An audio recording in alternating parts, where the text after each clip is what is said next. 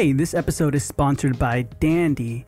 And Dandy is a full-service, fully digital dental lab based in the US. And with Dandy, you get everything you need to take your practice digital. Your workflow will be completely digital. They offer an entire range of services and products, from crowns to bridges, implants, surgical guides, veneers, partial and full dentures, night guards, and custom clear aligners, and more. And on average, practices that use Dandy see $30,000 saved right up front, 76% faster delivery, and 89% reduction in remakes. And guys, guess what? Dandy is giving you a free 3-Shape Trio scanner. So that's already saving you over $20,000, and you'll get $250 in lab credit. So just go to meetdandy.com/TDM and you can find out more. That's meetdandy.com/TDM. And if you decide to try out Dandy and use that link, you will get the free 3-Shape Trio scanner and you'll get $250 in lab credit. So go to meetdandy.com/TDM or just click the first link in the show notes below. All right, let's get into this episode. Welcome back to the Dental Marketer Podcast. I'm your host, Michael Arias, and in this episode, I'm speaking with Dr. Ivan Valcarenghi. When you change people's smiles and improve their smiles, their value for life improves. I can tell you story after story of somebody who has gone on to bigger and greater things once they felt so confident and their esteem went up in dentistry. So these little questions about insurance, to me, they're little questions. They're big questions to a lot of dentists out there. But when you learn to communicate how silly it is that we make dentistry an unattainable thing because it's not paid for by insurance, then you're going to really limit yourself. You're going to lose patients and patients aren't going to come to you. But when you provide value and you tell them that this is something that will improve your life, will last a long time, we'll spend a lot more money on things that don't count half as much.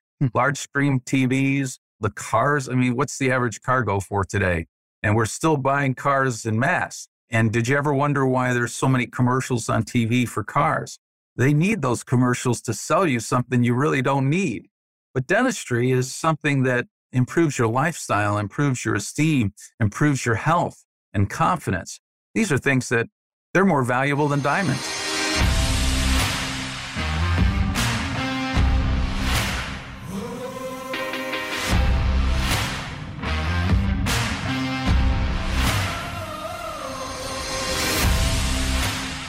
Ivan is a wonderful businessman and practice owner dentist who has a ton of experience and knowledge to offer.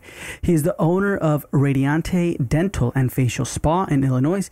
And we dive into his past a bit and how he got into practice ownership. I mean, Ivan was one of the first guys to do away with insurance. And he also attended business school for a while and learned a lot. So there's a lot in this episode that we can all learn from.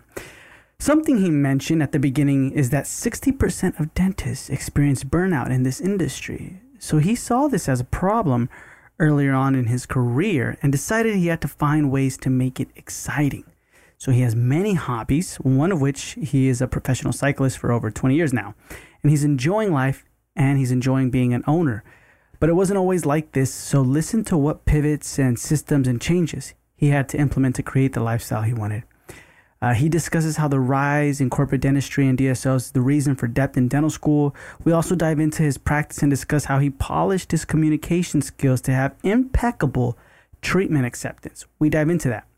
And a couple things he mentions on this topic is asking patients if they want quality dentistry. And he dives much deeper into how to bring this up in conversation with the patient. He also talks about do the dentistry your patients want. Remember, patients like quality. And another thing he mentions is learn to articulate what the options of treatment are. And he dives much deeper into all of this and gives us an outline and a script for that as well. And we discuss his marketing and advertising technology that he's using, how he ground markets today, and so much more. So guys, without further delay, here is Dr. Ivan Valcarenghi. Ivan, how's it going? It's going well. It's going well. Nice to talk to you today. No, nice talking to you. If you don't mind me asking, where are you located? We're located in Elmhurst, Illinois, which is about 25 miles out of the city of Chicago in the suburbs. Nice. Okay. How's the weather like over there right now? We've had a gorgeous summer. It's beautiful here. One of the reasons why I'm still in Illinois, as you know, a lot of people have left Illinois to go to Tennessee or Florida. But we stayed in Illinois because, for the most part, we love it here. The greenery. I have family in California who came here to visit me this summer, and they mentioned how green it is here and how nice it is here, and they had forgotten since they moved to California like 30 years ago. And so Illinois is actually very beautiful during summertime, spring, fall. Those winters get a little long at times. Is it, would you say it gets really humid and hot out there? Or no, not really. Yeah, but for 75 years old, I have this beautiful skin because of this humidity. Nice. I like that. I like that a lot. Okay, And I'm good. not really 75, but that's what I always say. We have a facial business here, and so I always tell people, don't I look good for 75? It's because of our facial business. People are like, sign me up now. That's good. That's good, Ivan. So tell us a little bit about your past, your present. How'd you get to where you are today? Oh my goodness. I've been in practice 36 years. You're asking a question that could possibly, I could write a book on, but basically, dentistry has taken me through several offices, several different reinventions.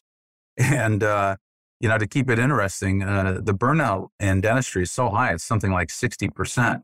And so if you don't find ways to really make it exciting and be passionate about something, you could suffer the burnout that so many dentists do. So over my career, just even getting into dentistry was kind of unusual. I don't know if you want me to go back that far, but Yeah, let's do that. Let's do that.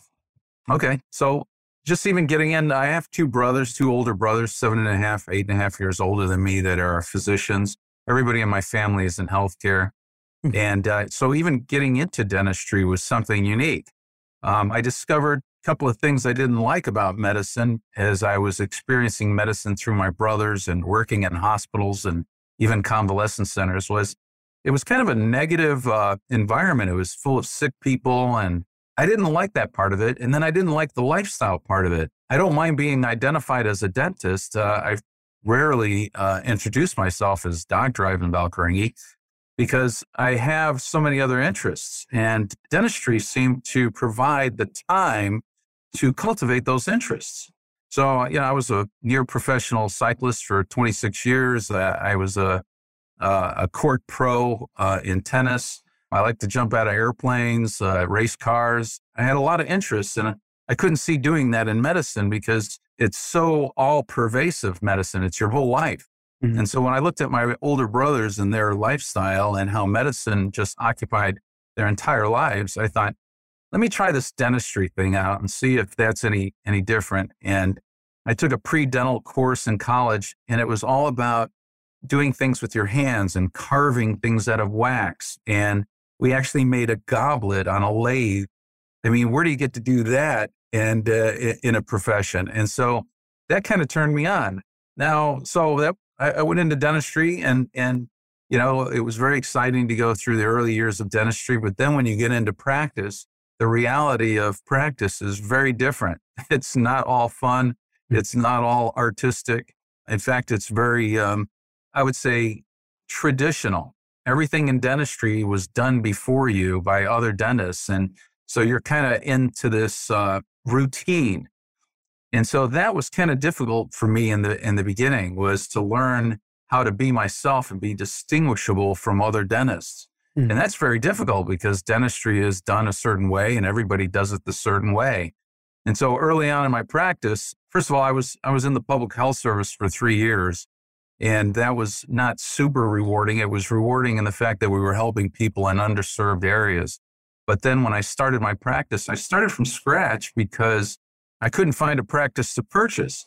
And it was really providential at that time because I got to create the practice that I wanted rather than what was expected of me and what some other dentist had built. And so starting my practice from scratch, while difficult, proved very a good way to use my artistic and creative side of my brain. And as an Italian, we have a culture rich in history and a culture rich in arts and sciences as well.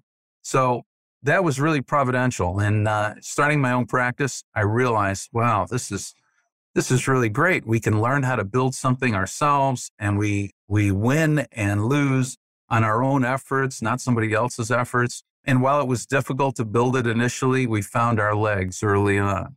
I want to rewind a little bit.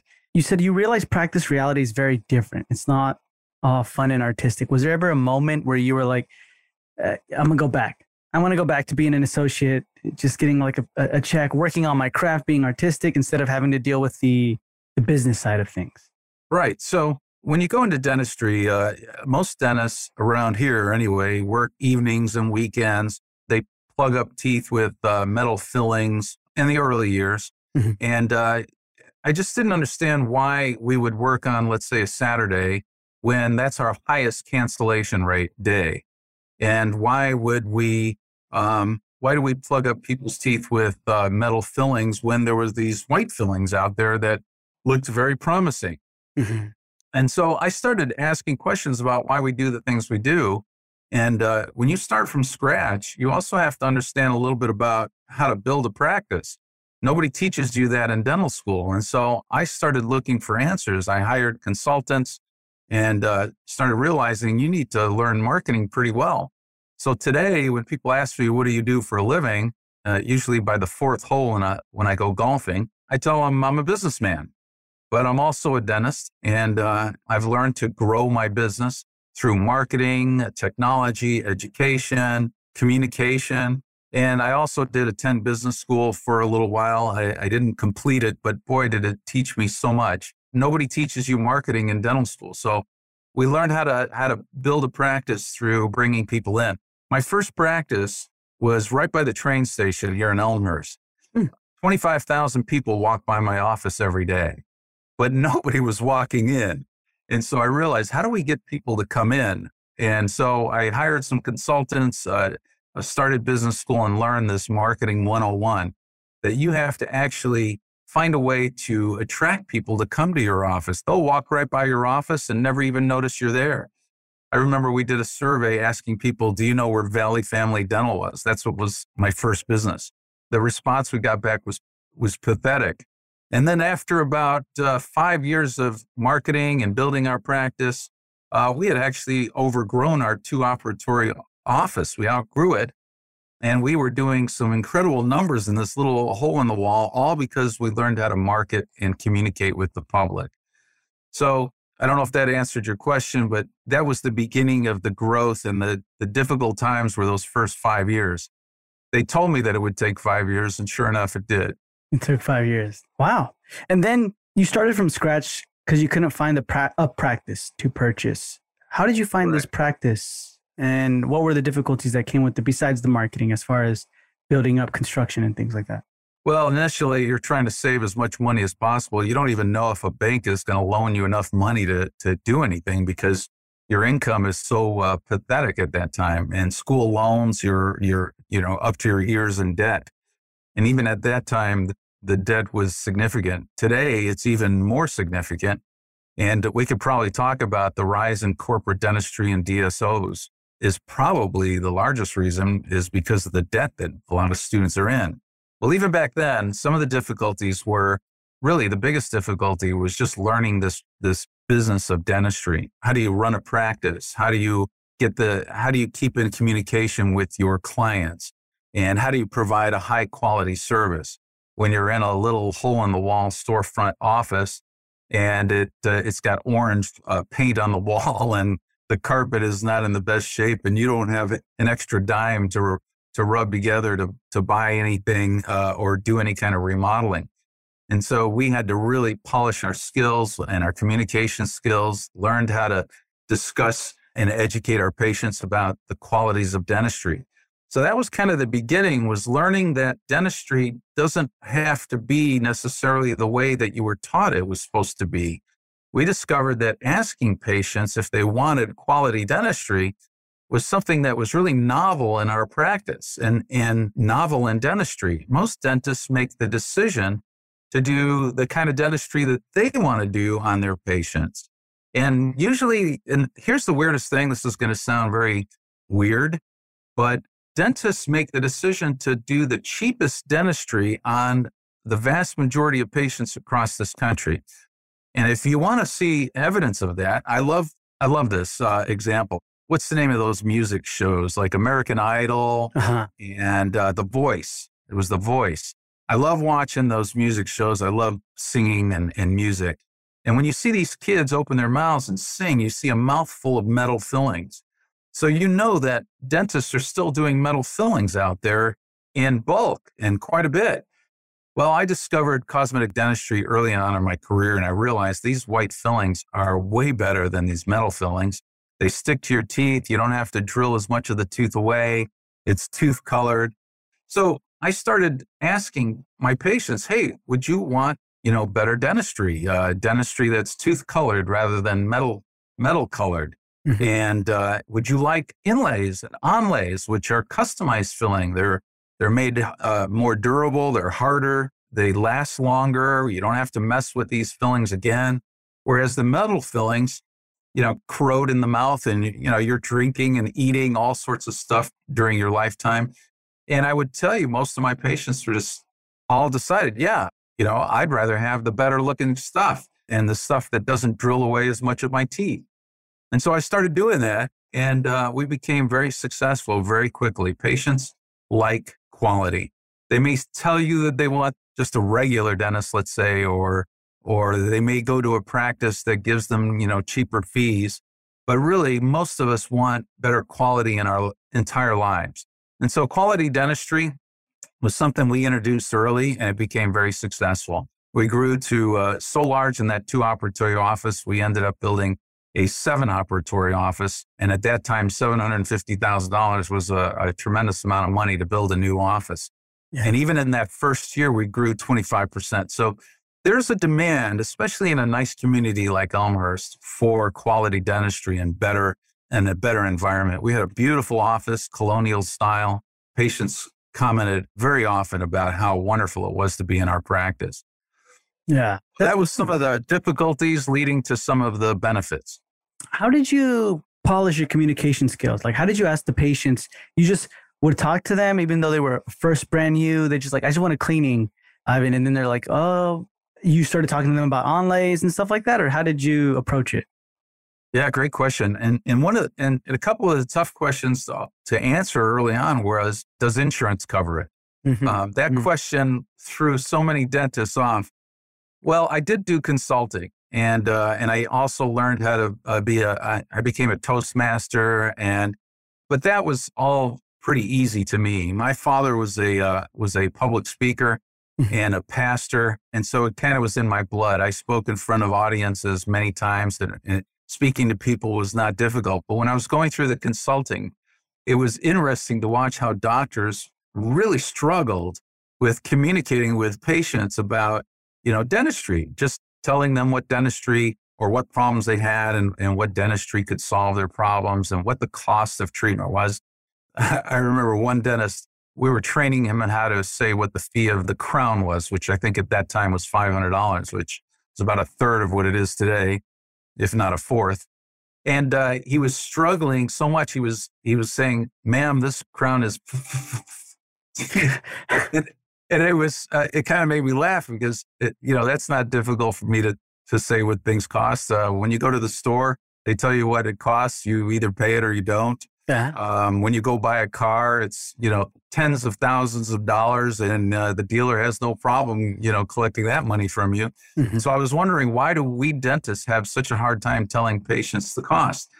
So I think it kind of came natural, but I did have some training. I did do some communication training and had consultants. And it was very, very beneficial to learn, what do patients hear and what do they want? And one of the things I discovered is I'm really good at talking, but I'm not as great at listening. And so when you learn the skill of listening, which is the number one rule in a communication cycle, is you just sit back and just watch patients and listen to patients and really duplicate what they're saying.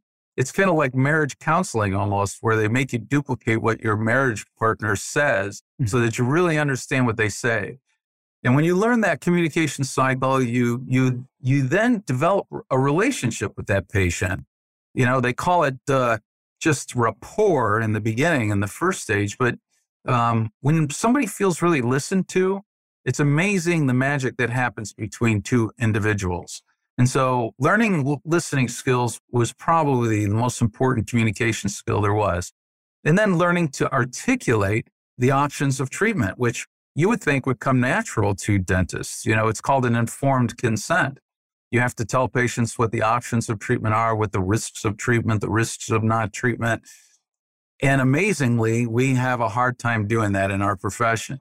When I became really good at it, it was just amazing how it worked. Patients, understood, they felt good about their choices, and they were informed about their choices. And also judgment is a part of that as well. If a patient chooses a treatment that you really don't think is the best treatment for them, you have to respect that decision. And so I would not judge them. I would say, you know what, that's your health, your decision, and I will honor that decision. So those are things that if I could teach young people today what to do when they start in practice and how to communicate with patients, that would be step number one. To listen, like communicate, listen, validate their point. Kind of like that. That's interesting. I like that. Learn to articulate the options of treatment. I do feel that kind of comes to a difficulty where the patients sometimes like, I just want whatever my insurance can cover. Does my insurance cover that? Does it cover that? No, it doesn't. And then they're, and we're kind of stuck in a way where like automatically we think of discounts as a treatment coordinator and you're like, okay, well, let me just try and discount. This is going to be your option, but we decided to discount it to this. And they're still struggling accepting that price. So we're kind of like, okay, well, give us a call whenever you're ready, which I feel is not the best way, right? That's not the best way. Those are the little nuances of communication that you learn. The insurance question was such a tough question. I was on the cover of one of our dental economics magazines for being insurance free. I was one of the first guys to do away with insurance. And it wasn't that hard. When I got started in practice, it was tough to defeat the phrase permanent fillings. Patients thought that their fillings were permanent. And I would have to explain to them that, nothing in life is permanent other than death and taxes. And your fillings that are in your mouth in a wet environment that are under constant pressure are going to fail. Mm-hmm. Or your teeth themselves will fail, even if the filling lasts longer. And so you have to update your fillings. That was a difficult thing to communicate to my patients early on. And then once we got better at it, of course, it becomes second nature. And defeating the insurance question, which all of us know that insurance doesn't pay for everything in dentistry, but the medical community is so reliant on insurance that they kind of assume that dentistry is the same way. Mm-hmm. But when you consider that dentistry started in the 70s, dental insurance started in the 70s, I believe, and with $1,000 maximum at that time, you could do a whole full mouth of fillings for $1,000. Today, you can't buy one quality restoration for $1,000. And so insurance is still only about $1,200 average in benefits. So if you don't learn to communicate this to patients, you're going to be in trouble. And if somebody says, does insurance cover it? And you say no, that conversation's over with. You have to find a way to say yes out of no answers, but you're not lying or you're not deceiving anyone. You just have to tell them that, hey, insurance doesn't pay for all of dentistry and it only pays for a portion of it. But good quality dentistry, if you have it done, will be long lasting and provides a tremendous value.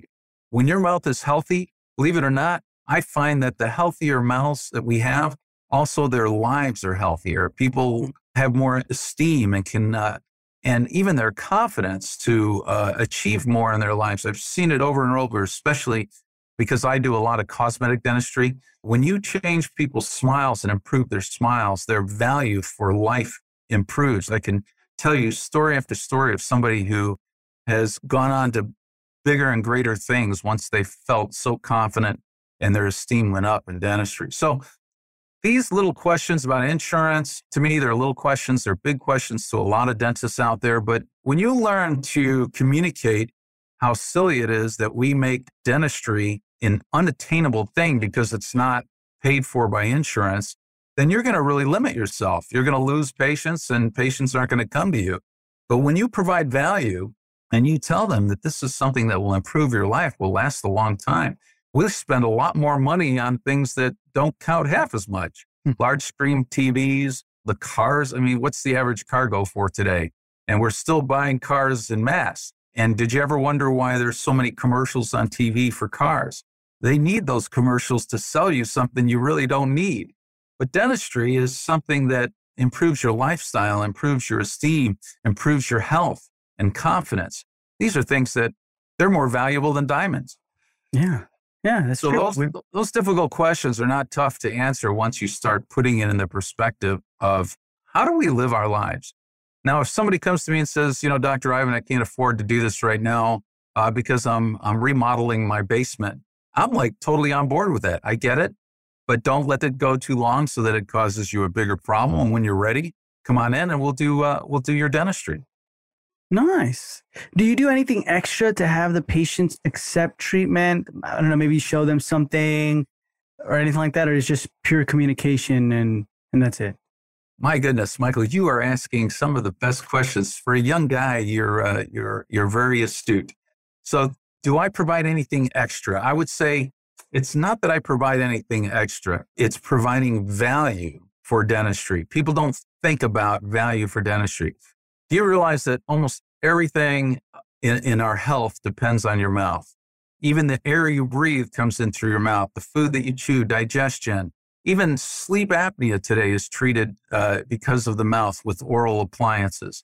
So the mouth has a tremendous value. And when you present that value to patients, you don't have to provide anything extra. And, selling dentistry, to me, it sounds like a negative word to sell dentistry, but we are selling dentistry and we're selling ourselves. And number one is if patients don't feel trust in you, they're not going to trust anything you do or anything you present.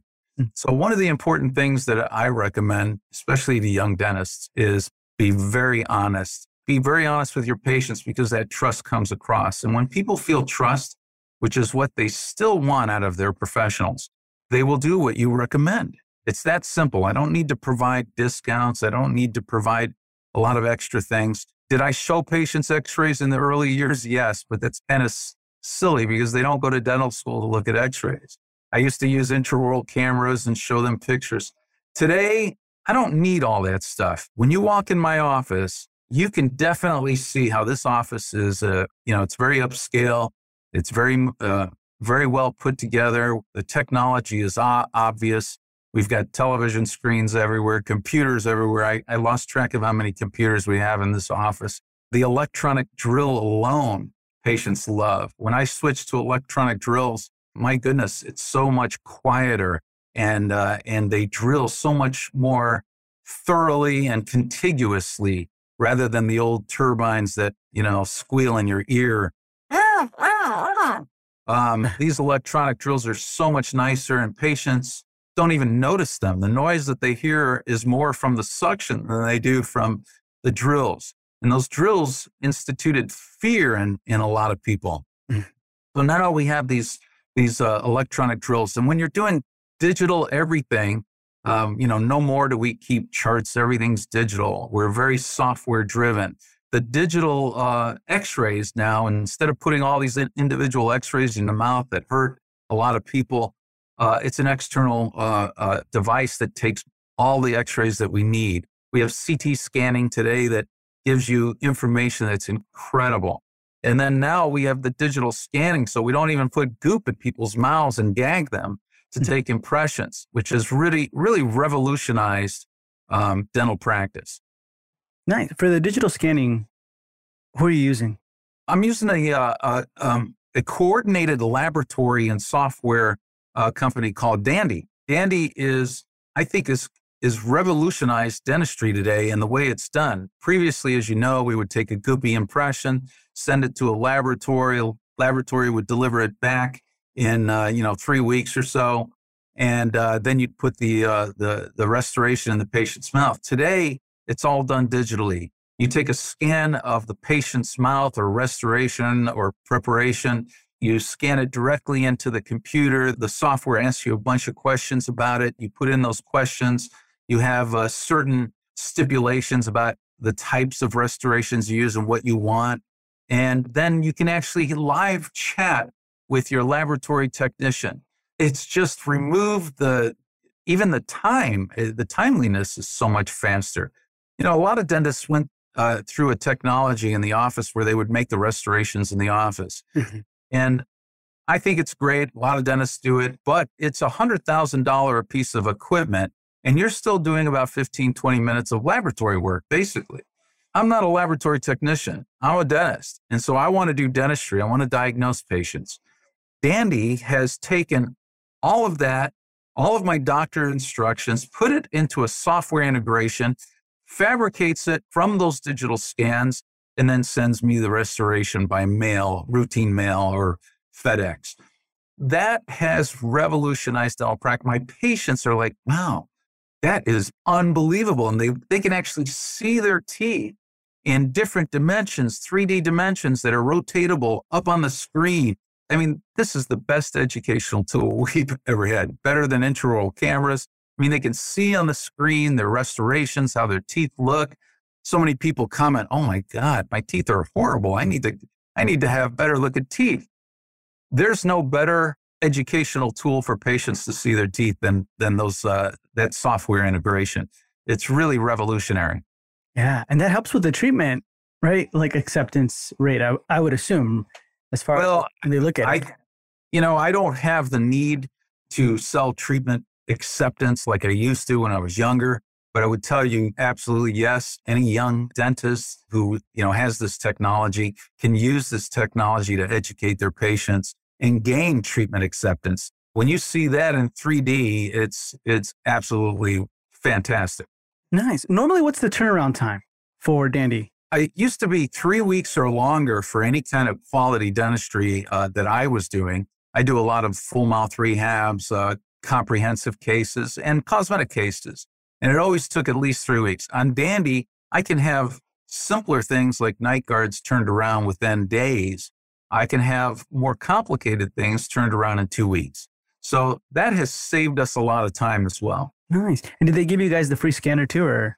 Yep, you already knew the answer to that, which is another tremendous benefit because this technology is $30,000, $40,000. Not every dentist can invest in that. And so when Dandy comes on board and says, look, all we want is for you to give us a minimum amount of dentistry a month, which is easy to come up with that number. I do about 10 to 12 cases with Dandy a month. And really one case or maybe 2 cases at the most pays for your Dandy experience or collaboration. So it's very inexpensive to be involved with it. And they give you a $30,000, $35,000 piece of equipment and integrate and support you every month ad nauseum. I got to tell you, they probably think I'm the most annoying doctor around because I love communication. I will communicate. This is how I want my night guards. I want it in an anterior position, this about a thickness. And I'm very, very communicative and I have a lot of experience. So I know what I want. And they've been absolutely fantastic with me. So are there some bugs that need to be worked out along the way? Of course, but that's also another huge benefit. I've been met with nothing but positive reinforcement, positive communication from them. No problem, doctor. They're available all the time. I mean, it's just incredible. I don't know if there's a competitor out there, but I am so pleased that I discovered this technology in Dandy. Thank you for asking about it.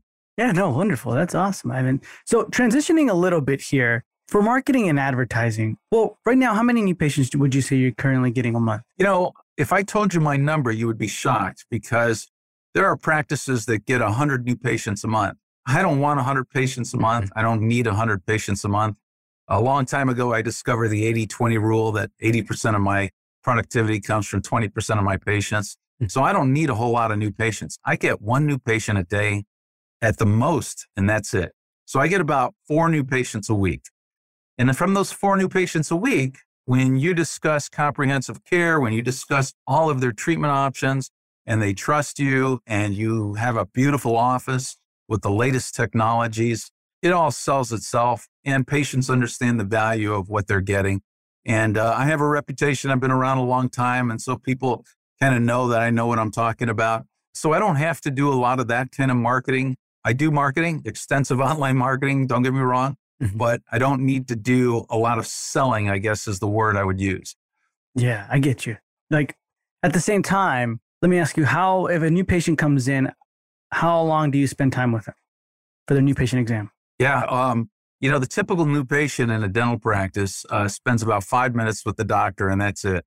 No, I actually will sit down across the table. In fact, I'm in that room right now, Mhm. and I would just talk with patients. Hey, what are you looking for? What can I do for you? And sometimes the conversation's only 5 minutes, and they tell me exactly what they want. They say, "Matt, I just want cleanings and checkups, and that's it." I'll say, fine, no problem. And then if I see something that really sticks out, like, have you ever thought about this or that? I might bring it up. But there are other patients that come in for comprehensive treatment planning and or second opinions, and I will set aside as much as 20, 25 minutes to discuss this with patients. So my consultations could be rather long. The traditional practice might not be able to afford to do 20, 25 minutes of consultation, but I'm not a high volume practice. I'm a quality practice.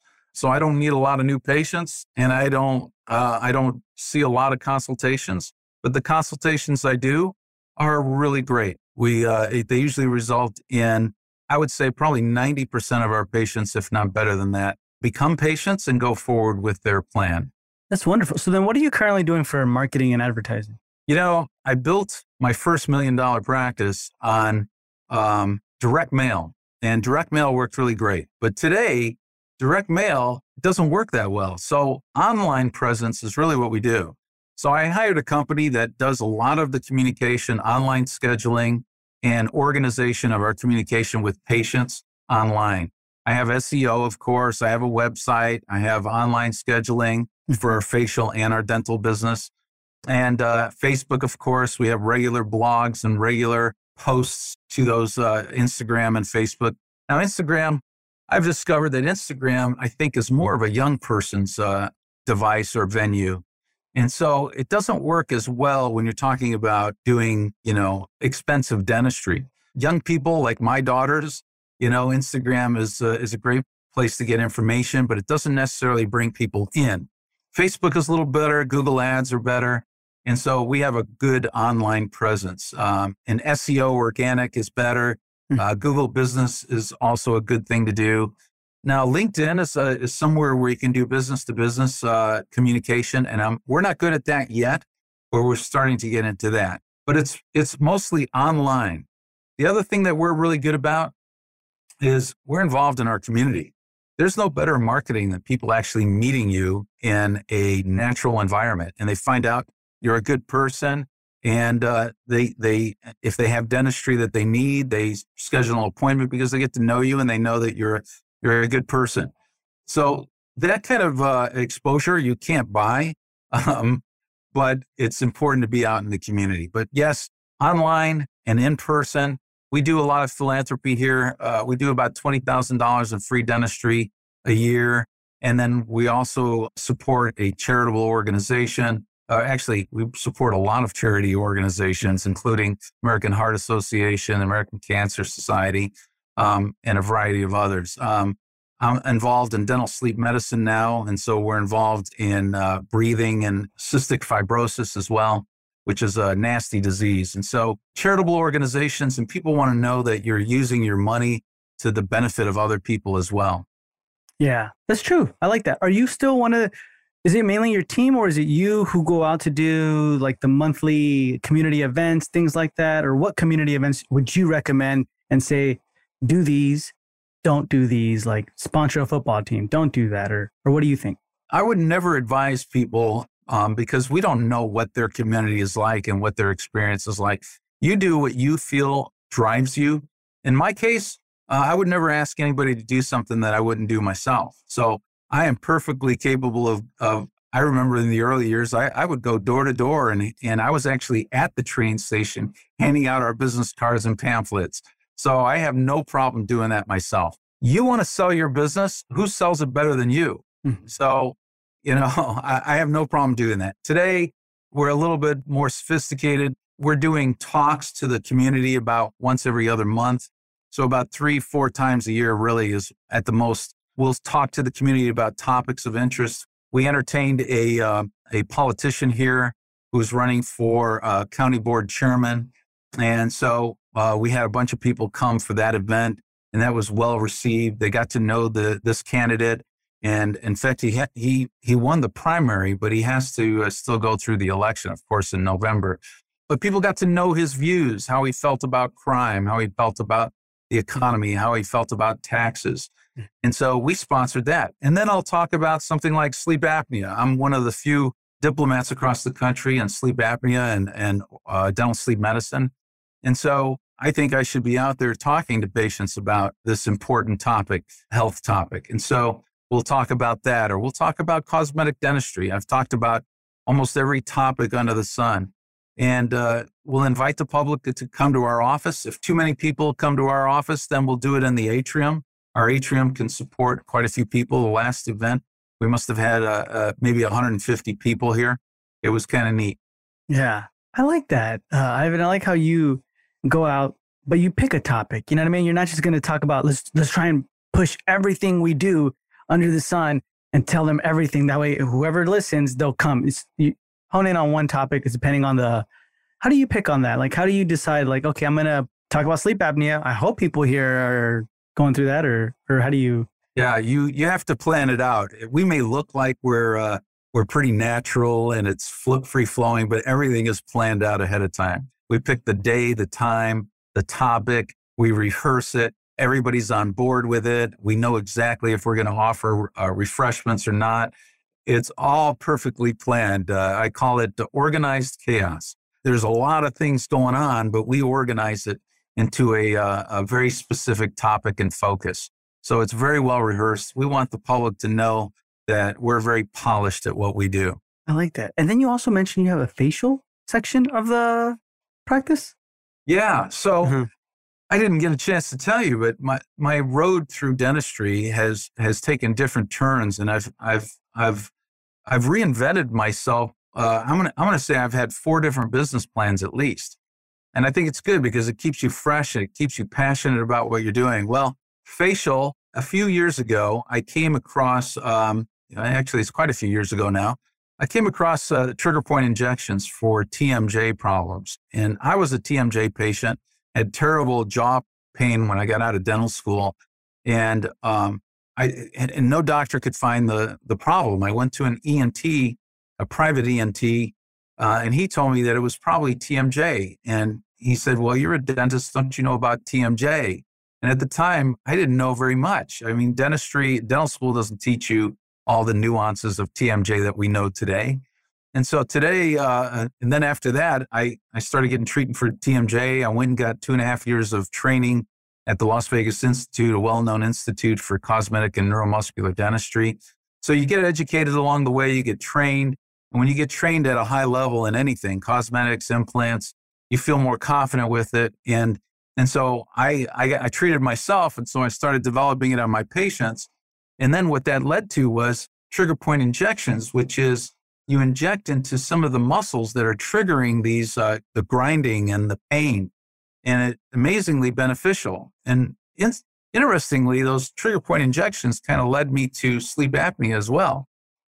And so when you're used to doing external injections like that, I thought, well, this is Botox that we're injecting in a lot of these patients, and Botox is used for cosmetic purposes facially. And so there was a lot of patients that were getting, volume injections in their faces, and I thought it was excessive.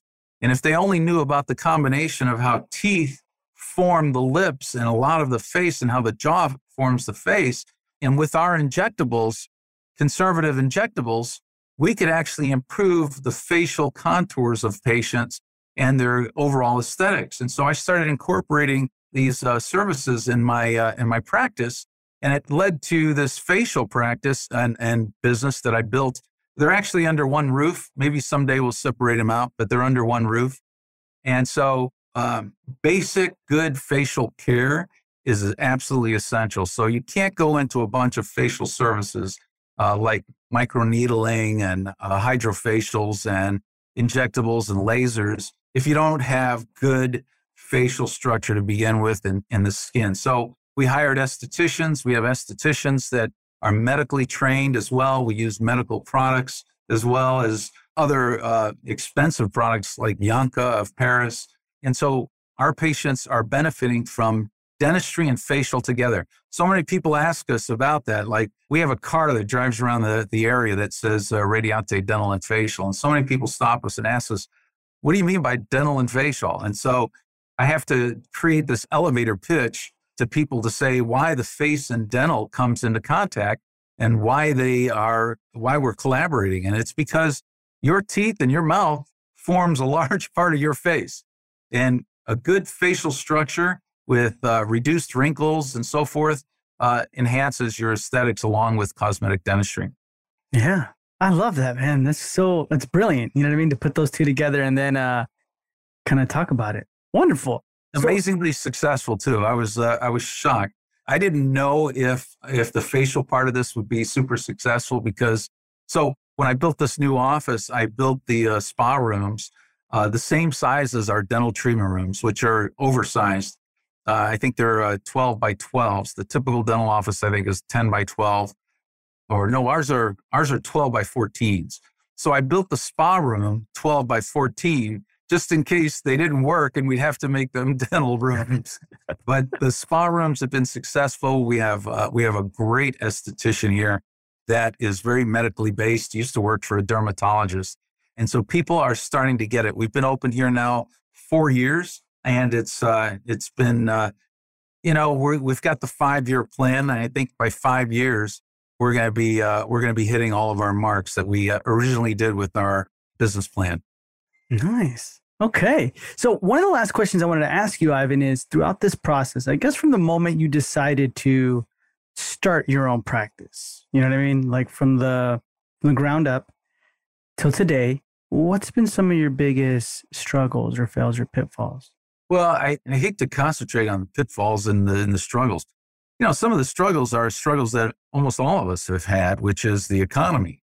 I think in my career, we've had 4 different economic downturns. I remember 9/11. 9/11 changed a lot of us, 9/11/01. Right after that happened, it actually started before that, but right after that happened, I went to my office manager and I said, I'm going to change the way the way we're going to do things. I'm so busy. I'm working 2 evenings. I'm tired. And the more patients you see, a lot of dentists don't realize this. They think they need a lot of new patients and they want to have a lot of patients. But the more patients you see, the more problems you have.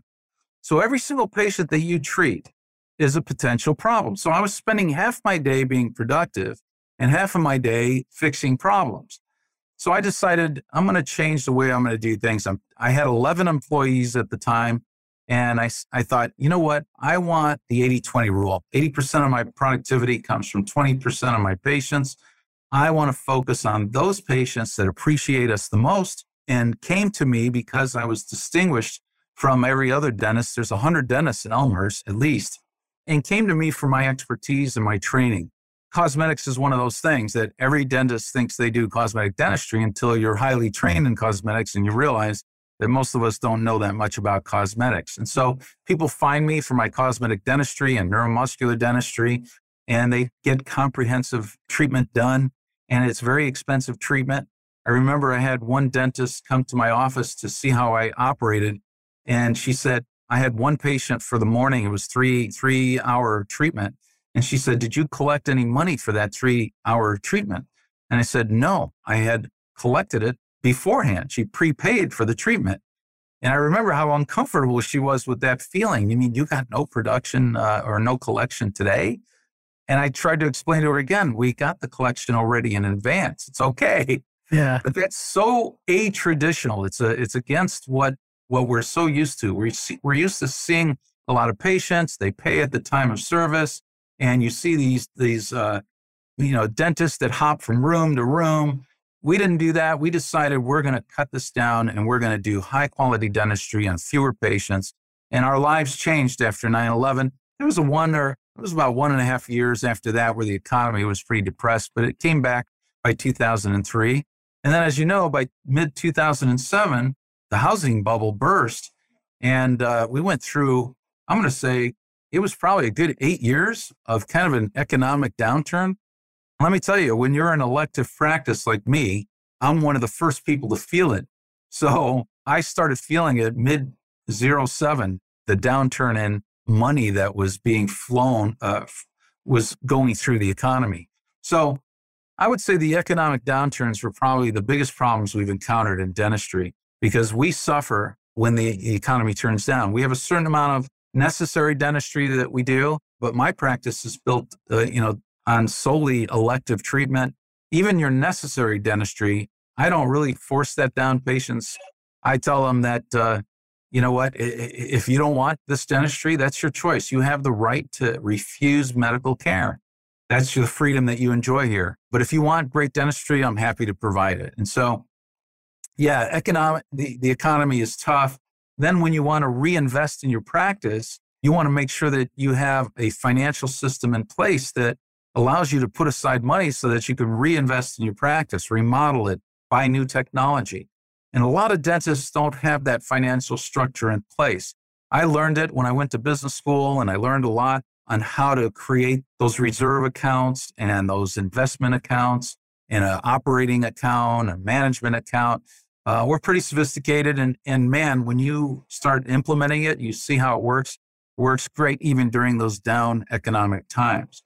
Those are probably the biggest problems we encounter in dentistry, other than, every once in a while there's a patient unhappy, and those always bother every single dentist. But we try to turn that into a positive. And how can we help you? How can we turn it around? Never be afraid to apologize. Never be afraid to give a patient their money back.